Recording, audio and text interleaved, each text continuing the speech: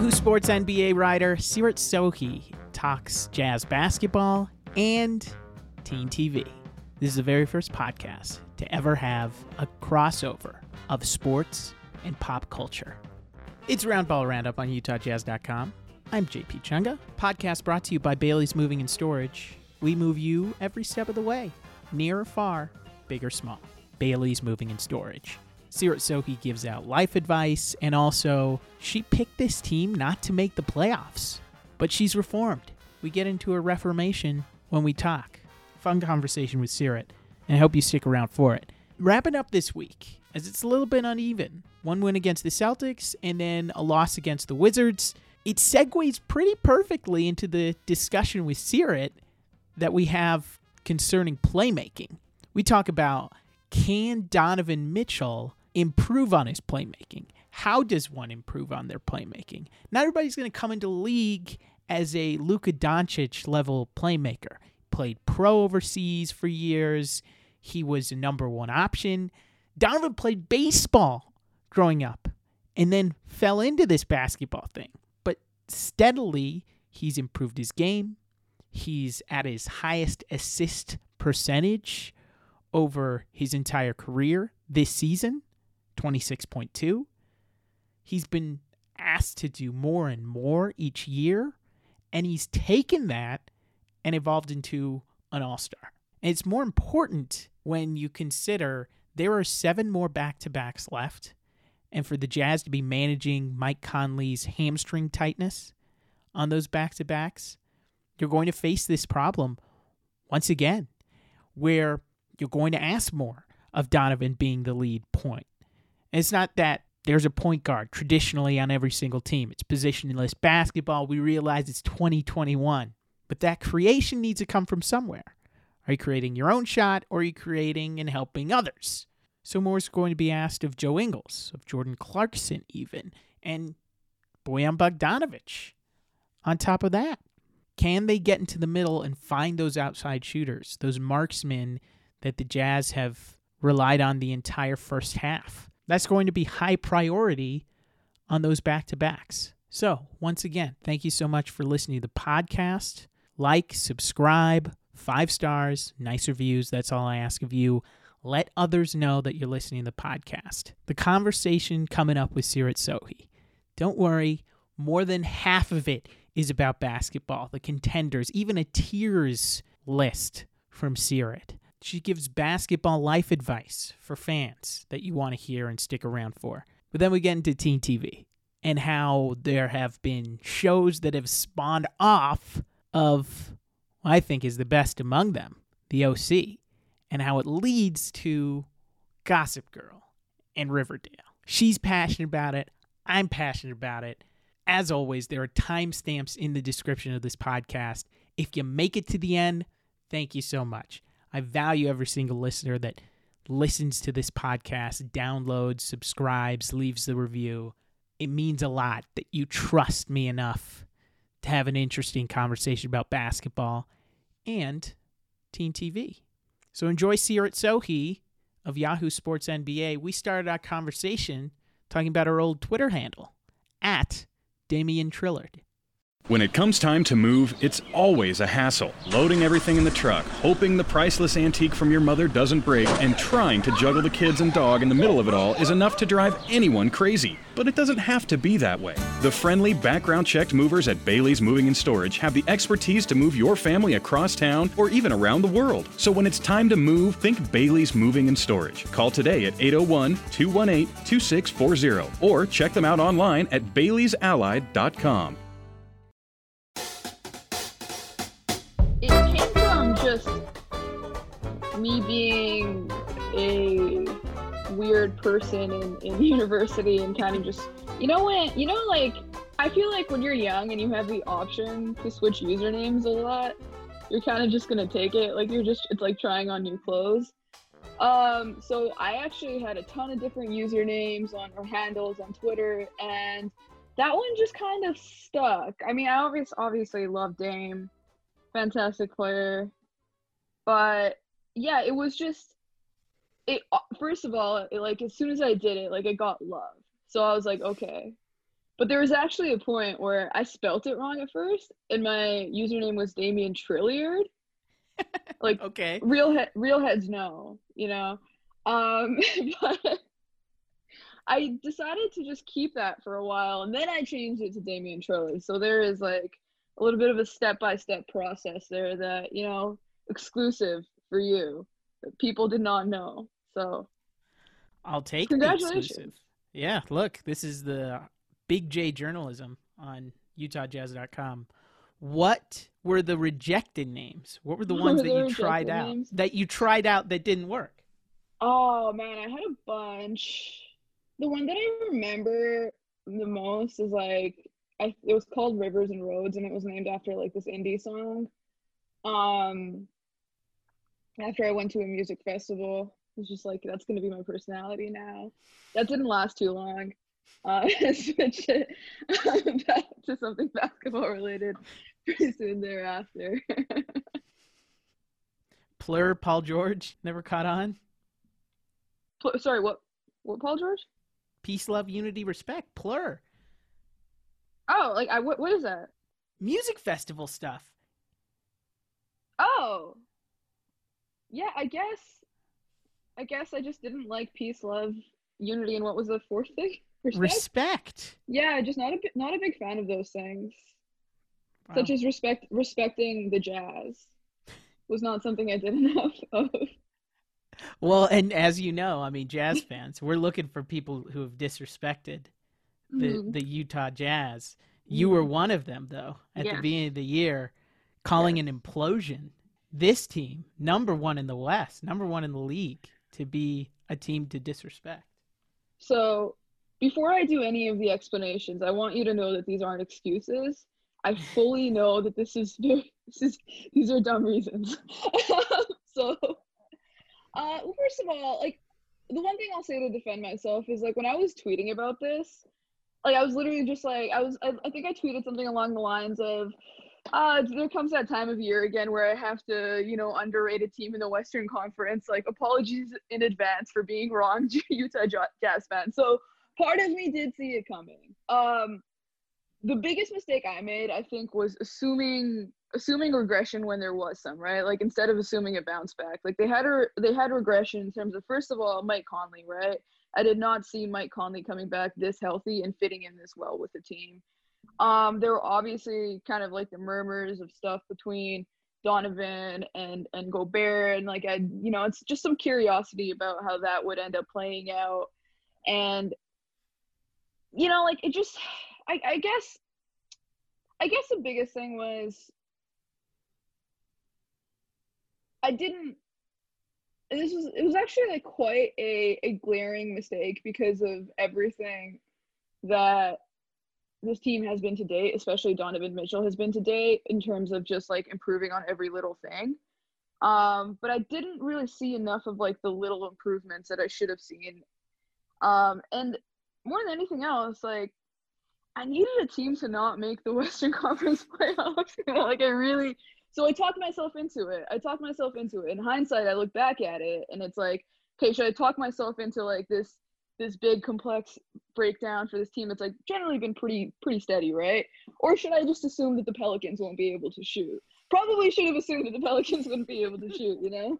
But no, these guys are honestly, man, like these guys are so fun. I really enjoy watching them. They're one of my favorite teams this season. Like they kind of exemplify all the things I love about basketball. And I've always been such a big fan of Donovan Mitchell. Like pretty much like I profiled him, I think probably like in January of his rookie year.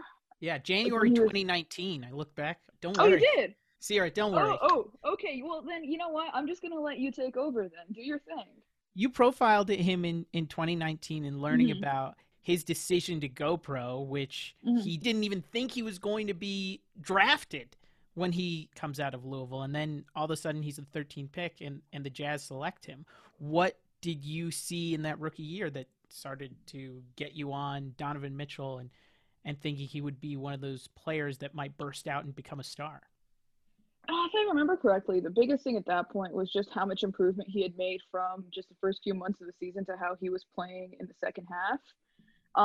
He just kind of gone from like being like inefficient and not really fitting in that well on the court to like just like at some point something just clicked. And I think there were a number of reasons for that. Like the big one that really stuck out to me is I remember Quinn Snyder saying at the time that they basically just ended up realizing that all of the packages that they had for Gordon Hayward, they could actually just give to Donovan. And like their biggest issue at that point was just trying to figure out how much like if like they were worried about giving him too much. But the more that they gave him, the more he was learning. And like I just kind of realized in that discussion, like his information processing system was just a little bit better than your average person's, right? Or not even a little bit better, a lot better, right? And like, in the time since, like there's been a lot of great reporting on, just the way that Donovan's brain works. And like, I think like Ben Dowson has done some of the best work on, Donovan and range and just like music, baseball, and all those things impacting his ability to just learn. Like learning is a skill that he's actually, quite good at. And I think that was something that stuck out really early. Like one of the other things that Quinn said at the time was that, they gave him a finishing package in the preseason with like 12 moves, and he had them down pat by then. And like that's just not something that they ever saw from a developmental perspective. So from there, it was just really clear, and his attitude was good. His attitude's always been good, and then you just see it over and over again with him. Like the thing that always sticks out to me is what Kyle Korver said about him after they lost in the playoffs. Of just like this, look, man, like this guy's gonna go back, and like this summer, it's it's gonna be tough for him, but like I have full confidence in him, and like you've just never really seen like a young leader like him and stuff like that. So, by the all things that, by the way, should have maybe not predicted they would implode.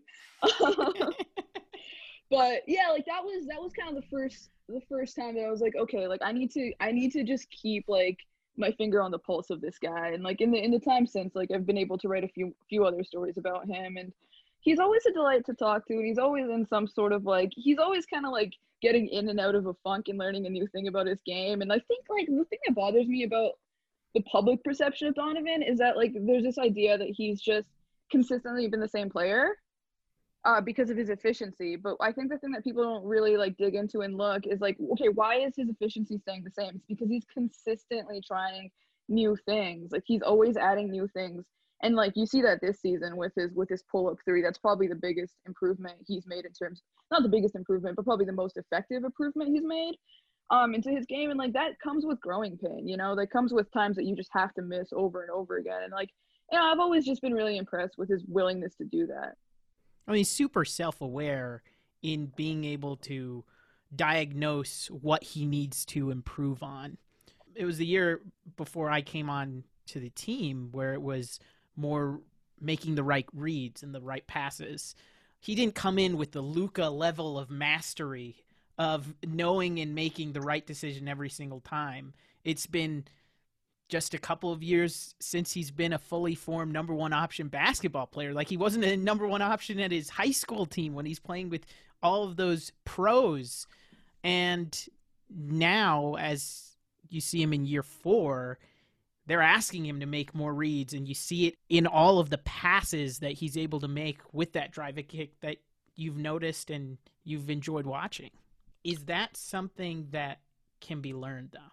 Can you become that better of a playmaker? I remember, what was it, last year that John Hollinger had his playmaker rankings, and Donovan was pretty low. I think he's gotten better this year, but can a player learn how to play make to the level that a team rises above the fold and is a top contender in the West? That's an interesting question. Like, I think with Donovan, he could use a few more passes in his arsenal. Like I wrote about this like a few weeks ago with Jamal Murray about how he really needs a behind the back pass. And I think that like you see it a little bit more from Donovan, I think, but I think he could definitely use a little bit more of that. Because he kind of like jump stops and passes, or he'll like jump pass and stuff. And I think that like if he had a few more one-handers, a few more like smoother passes where he could just go straight off the dribble and be able to hit guys, like that would definitely help him. But like he hasn't had to work on that a lot either, just because like he plays a lot in pick and roll, and like Gobert isn't a pick and pop threat. So I think like right there, that's an improvement that I think he could make and probably become a better playmaker. But I definitely think that type of thing can be improved, and Donovan is proof of that. Like certain guys don't do it, but I think when you have a willingness to learn and like, you're going over the game tape consistently, you can. And you see with Donovan, the interesting thing is that like he does it and then he doesn't, Like I don't think Donovan's playmaking issues necessarily come from the fact that like he's not a good playmaker. I think sometimes he just gets tunnel vision.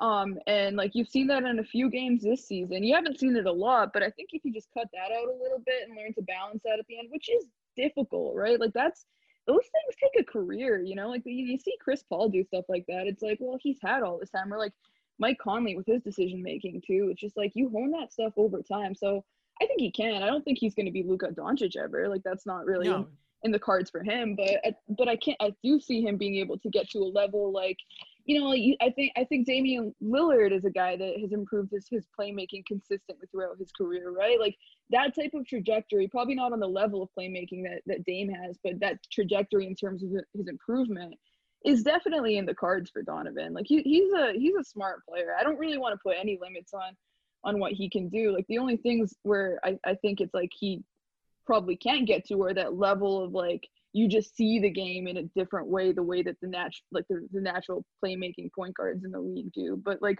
getting right below that level, I think is definitely in the cards for him.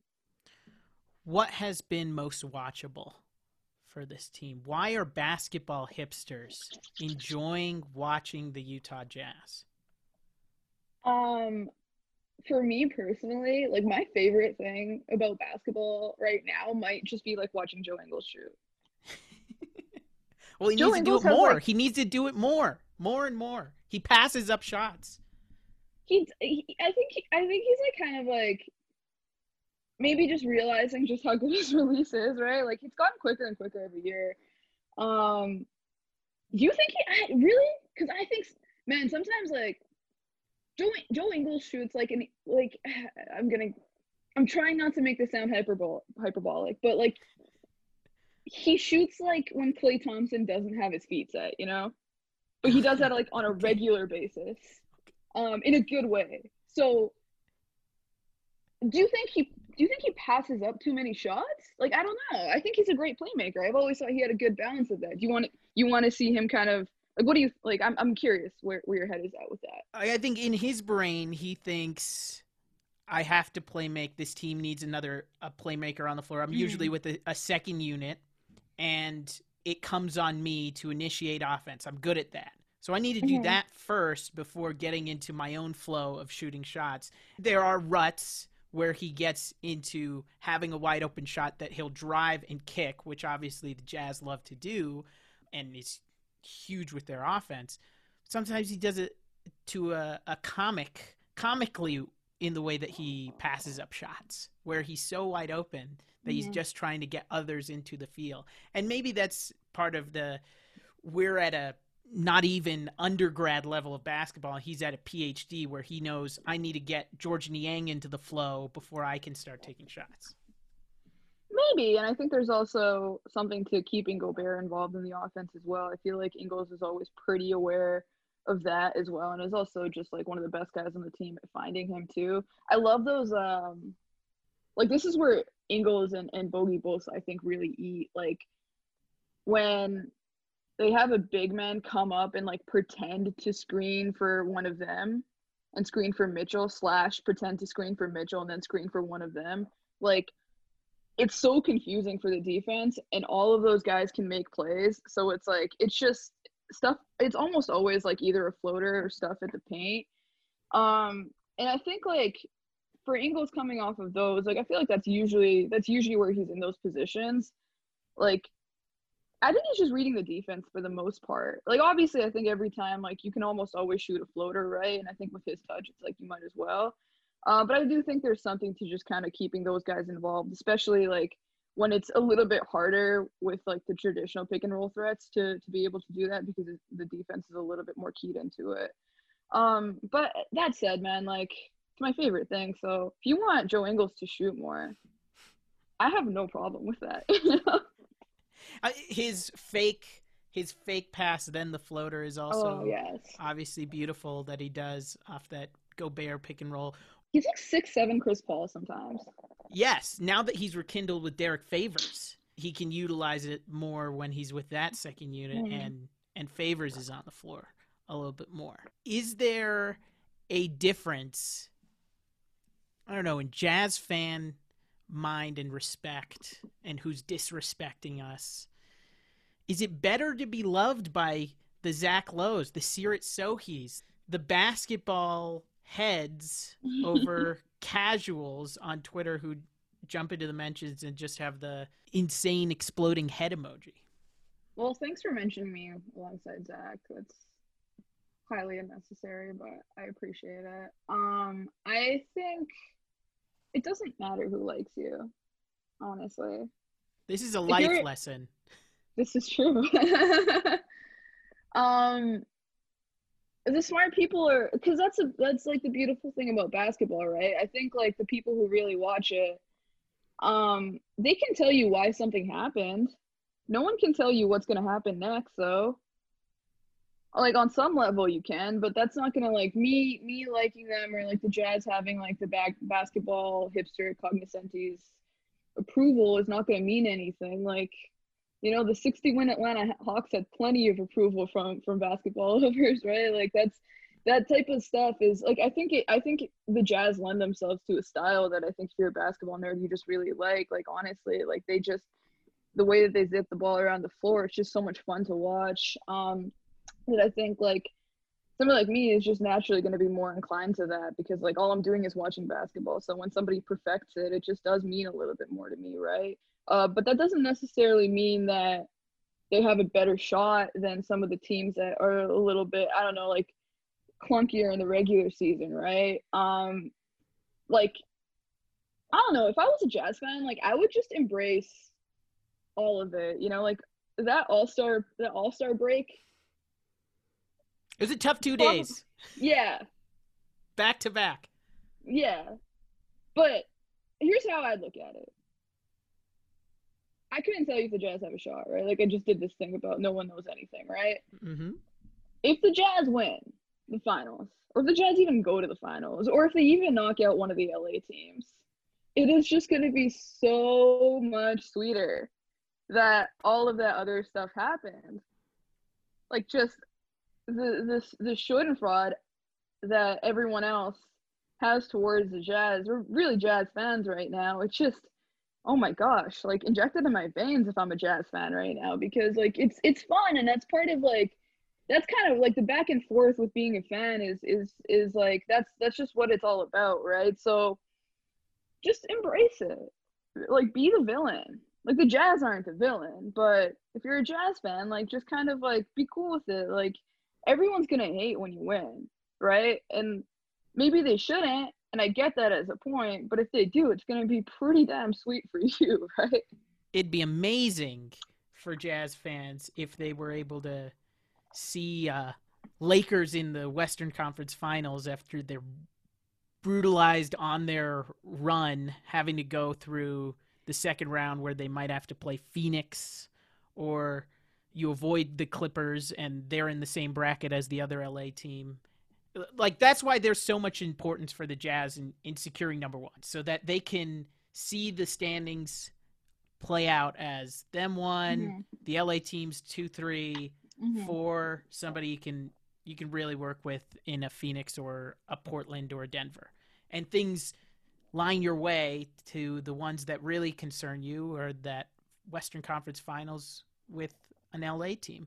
And that would be huge, because not only would you be on the high of going to the finals, you would have already, you get the high of beating an LA team, which is just beautiful for any Western Conference team. Is there like an Eastern Conference equivalent for this? Is it like beating the Heat if they had a chance? I feel like the Heat are the Jazz of the Eastern Conference. Oh, I like this. Like How? the Nets are like the Lakers. Like the star power and hype and big market and all that stuff with the Lakers and the Nets. the Heat play really smart. They have a coach that does that loves making like these little tiny adjustments that end up making a huge difference in the game. I think like, let me think about this more. Are there any Butler and Mitchell kind of play in a similar style in some ways, but they're very different players. But having like Butler and Mitchell are kind of on that same level of stardom though, where you might not necessarily, like, maybe you should, but you might not necessarily put them in the upper rankings. But they play really hard. Their teammates love them. And then like they've got young big men. They're growing. Bam and Gobert are obviously different too, but just kind of like the team being better than the sum of its parts. Drafting and developing really well, like finding hidden gems.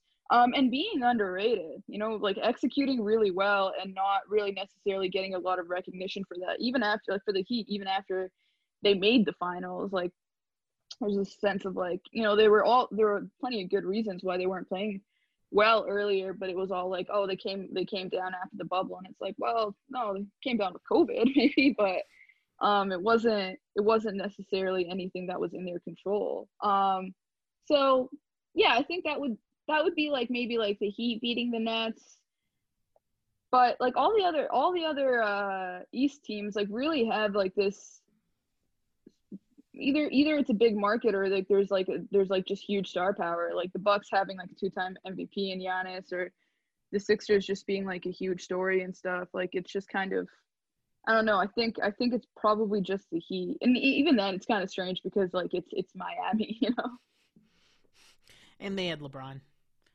Yeah, they have Pat Riley. They have the entirety of #Heat culture, Heat propaganda at their disposal. So maybe you guys have Take Note. Take Note works, and Jazz I've, DNA. I've taken notes. I've had to take some notes this season. Finally, at the beginning of the year, you weren't taking notes. I wasn't taking enough notes at all. Is there anybody else that you haven't mentioned that you minorly believe in, think could make a run when it comes to the postseason? An eye on for the Jazz if they get that number 1 seed that could make noise come playoffs. I'm really curious about Phoenix, especially with the way that they're playing now. Like I think they went through a lot of early growing pains just trying to refit some guys around in their roles. I still don't know if they're like really like being optimally used yet. I would probably take the Jazz in a series against them, but that's probably the team that I'm most curious about. Obviously Denver as well. Like the West just has like a bunch of teams that have like good guys that aren't LeBron James, like I would even put like the Clippers into, I would say the Western Conference tiers are just like the Lakers at the top, and then I don't really think the Clippers are. Tier talk. Let's go. I'll talk about tiers. And I'd say the Lakers are kind of like in their own thing, right? And then I think you have Utah, the Clippers, Denver, as the second tier, right? And then you probably have like the Suns. Suns might kind of like be building their own thing as well. Like they might just be in their own category right after them. But yeah, like there's a bunch of teams that still just have quite a bit to prove, quite a bit to improve. And they still have a lot of questions. And the Lakers also have questions, but I also think that they're probably best equipped to easily answer them. And if they can't, there's LeBron James. So, buyout market, I'm sure they'll find something. They'll figure something out. Not having AD really does give the Jazz that advantage inside track to being a team at the top of the standings. Enough basketball talk. The OC.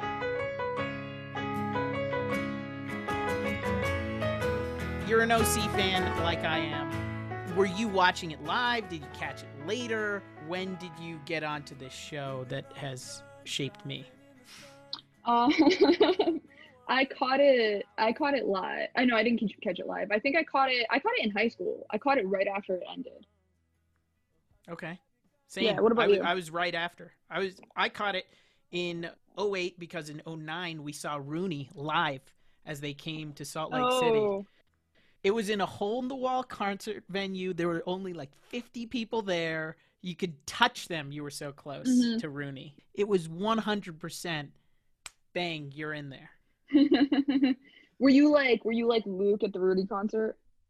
Yes, Like, I was. yeah, it's Rudy. Rudy! Yeah, Rudy. Seth, it's Rudy. Yeah. That was me. Yeah, He's like, I also learned like a month ago that he's related to Jason Schwartzman, who is? the lead in Rooney. Oh my gosh, nepotism. Yeah. No, Wow. it's a psyop. Yeah, Rooney is a psyop. I did not want to know that. I'm sorry, but now you do. Oh man. It's a part of the Hollywood machine. Oh man. Gosh, this is why people turn to Q, you know?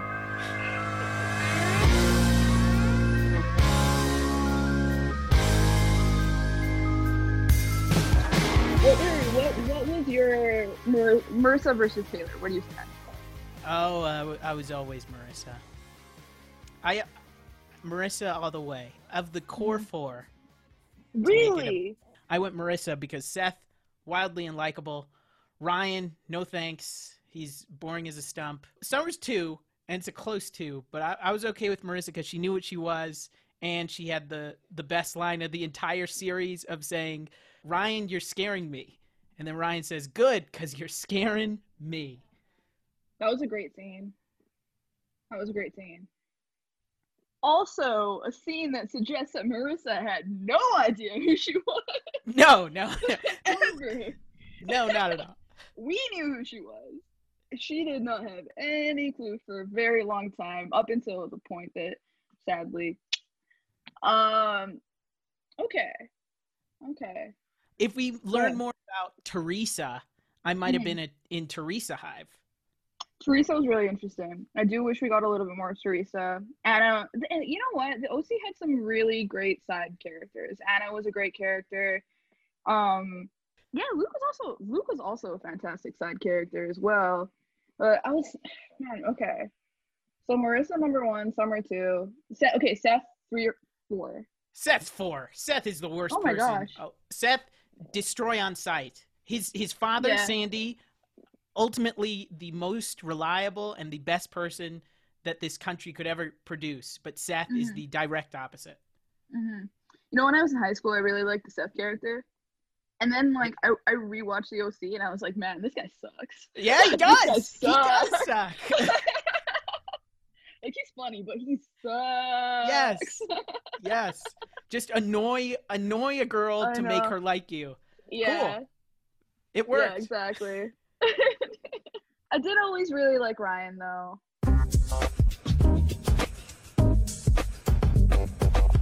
Are you into the spin-offs that have come from the OC? Because I think it started there with the sort of subtle wink at the camera for these new teen dramas. Gossip Girl. Like a Riverdale. I watch Riverdale now. Pretty unapologetic about it. Just because it sucked me in. But I know it's not as good as the OC. Riverdale's like crack, honestly. Thank you. It's not good for you, but no. As soon as it's over. Y'all got any more of those episodes? But yeah, Riverdale is not good, but I'm kind of in the same boat. And that was the funniest thing. Like, I remember just being like, oh yeah, they're gonna turn Archie. Like, I loved Archie comics as a kid. Like, I had so many. I had boxes full of them. Like, my cousins like had old ones. Like, I just had so many of them. Every time I went to the grocery store with my mom, I'd try to like sneak one in there, right?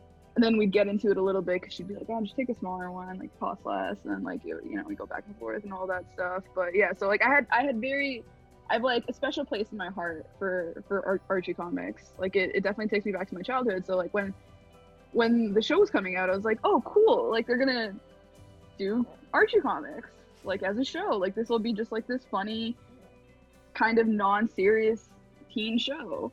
And it was the exact opposite of that. There's like an after school special every 4 episodes. It's kind of crazy. But it's entertaining. Gossip Girl I really liked. I liked the first season of Gossip Girl a lot. Oh, okay. I thought it was like almost Shakespearean. it really dropped off after that. But the first season was wonderful. The character arc of one Jenny Humphrey is fascinating. And then it started to get more about like I thought it was a cool show when it was like, you know, it was about the outsiders trying to get in, and they focused too much on the insiders, and I was like, dude, like, you know, we can all just say like I'm Chuck Bass until we die, but like, man, like it's just not that interesting. You know, like just not that interesting of a character. And not really somebody you want to like empathize with either. You know, I think it was better when like the heroes and villains were a little bit more clearly drawn out. Then it got away from that. I thought the Blair arc still within all of that was still pretty cool. But Summer's a better Blair. Oh, Summer's a much better. No, Blair's no. No, whoa. They're just different. They're just different. I don't think they're comparable. I don't like just because they're like the brunettes of the show that aren't like, you know, they aren't like the damsel in distress of Foyle, right? Like, but Blair's a much more different character than Summer. Like Blair is fascinating and conniving and smart and just so insecure and just like one of like the most spoiled and crazy but compelling and characters ever. Like she's really interesting, and like Summer's really interesting too, but she's interesting in a different way. Like she goes a completely different way. Like she goes from like just this very self-absorbed teenager who really only cares about like the party and the guys and like whatever, to like really evolving and like being cool with like, oh, you know what, I kind of am a little bit of a nerd, and like, oh, I actually do care about the world and stuff, and I do care about my friends, and like actually just kind of like getting out of like that teenage malaise of like following the rules and like pretending to be a thing that you're not, in a much more like I think like much more relatable than Blair Waldorf of the Upper East Side. But I thought they were very different characters, honestly, but I like them both a lot. I thought they were very interesting.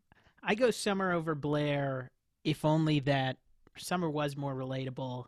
You could actually see that person in the wild over Blair Waldorf, which you will never see unless you went to the Dalton school like Fred Katz. Shut up, Fred Katz. Yeah, like I know Summers, you know. I know Summer. Yeah, I don't know a Blair at all. Yeah, I know people like Blair, probably people that just don't have as much power or access and money as her, but I know people like her.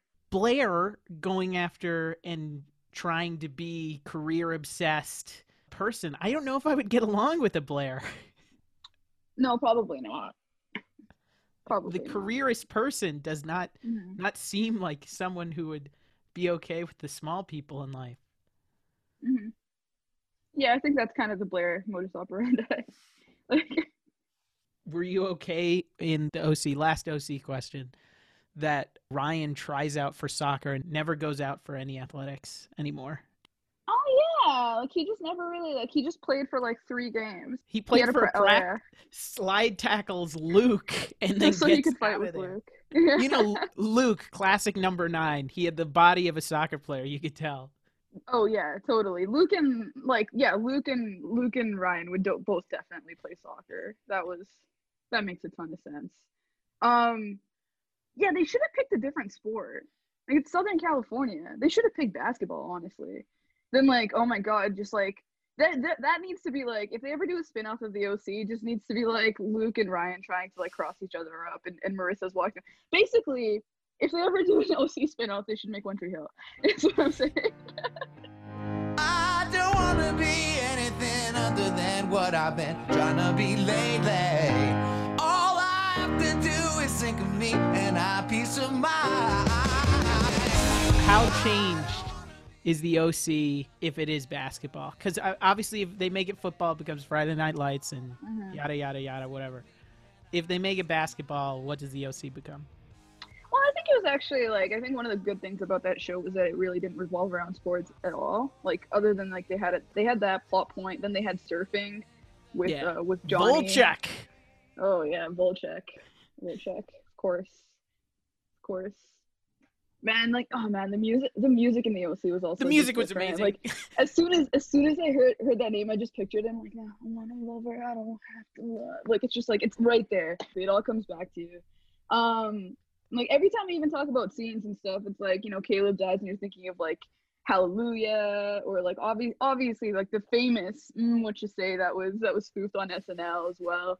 But yeah, like I thought it was smart that they like either like sports wasn't a part of it, or sports was just something that was like they made fun of. Like they made fun of water polo, for example. Like it was part of the larger culture, but like not part of like the lives of the characters. And I think that was probably good. I liked, because then it actually allowed music to be that, actually, and it allowed like comic books to be that. Like they kind of had to get creative with it. And I think that ended up being fun. And movies, Spider-Man Kiss. Oh yeah. Oh, that was so well executed. Really good. Like they really earned that moment. They did. Summer's going on vacation with Zach. And Seth is now acting like a little child boy, is like just depressed kind of. And oh, you know what? I'm glad that the OC like isn't coming out now, because I thought they handled like Seth being clearly depressed pretty well. Whereas like I think like today's TV writing culture might make it a little bit too 13 Reasons Why, and be like okay, so he had some like, you know, regular teenage grade depression that we've all faced at some point in our lives, and he was just like trying to watch like New Year's Eve from New York on his TV, and it's like raining for the first time ever in the OC, and like that's a big thing. Episode is called Rainy Day Women. Like they make a whole thing of it. Also reminds me of the songs that they played. I think it was Champagne Supernova, right, for this scene. Mm-hmm. And so he ends up like, he's like, I will not be denied this one pleasure. And he's like, I'm getting on the roof. So he gets on the roof in a Spider-Man costume because it's raining.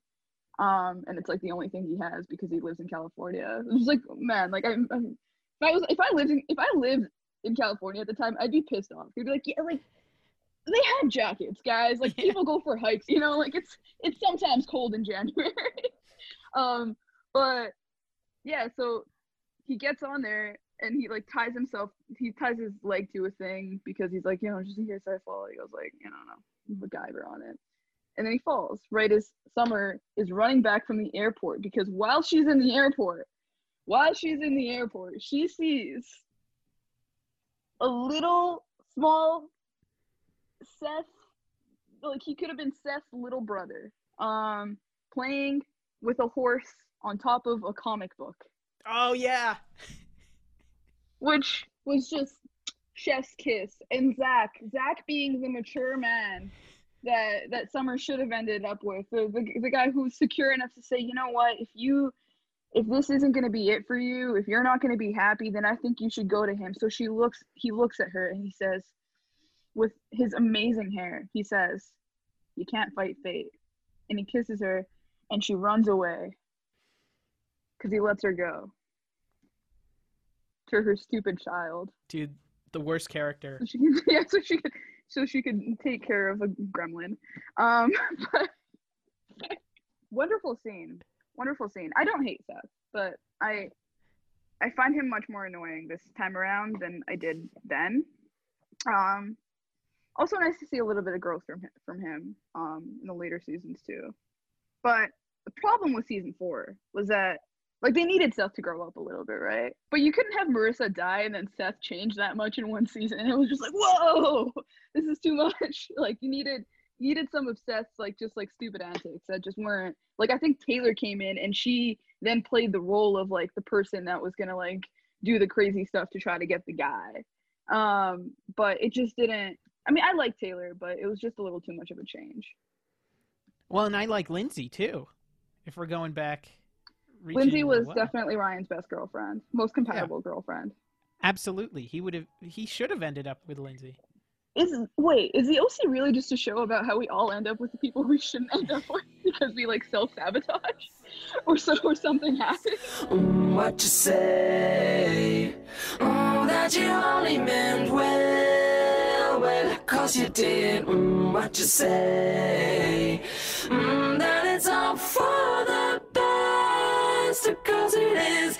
What you say? That it's just what we need. You decided this. What you say? What did she say?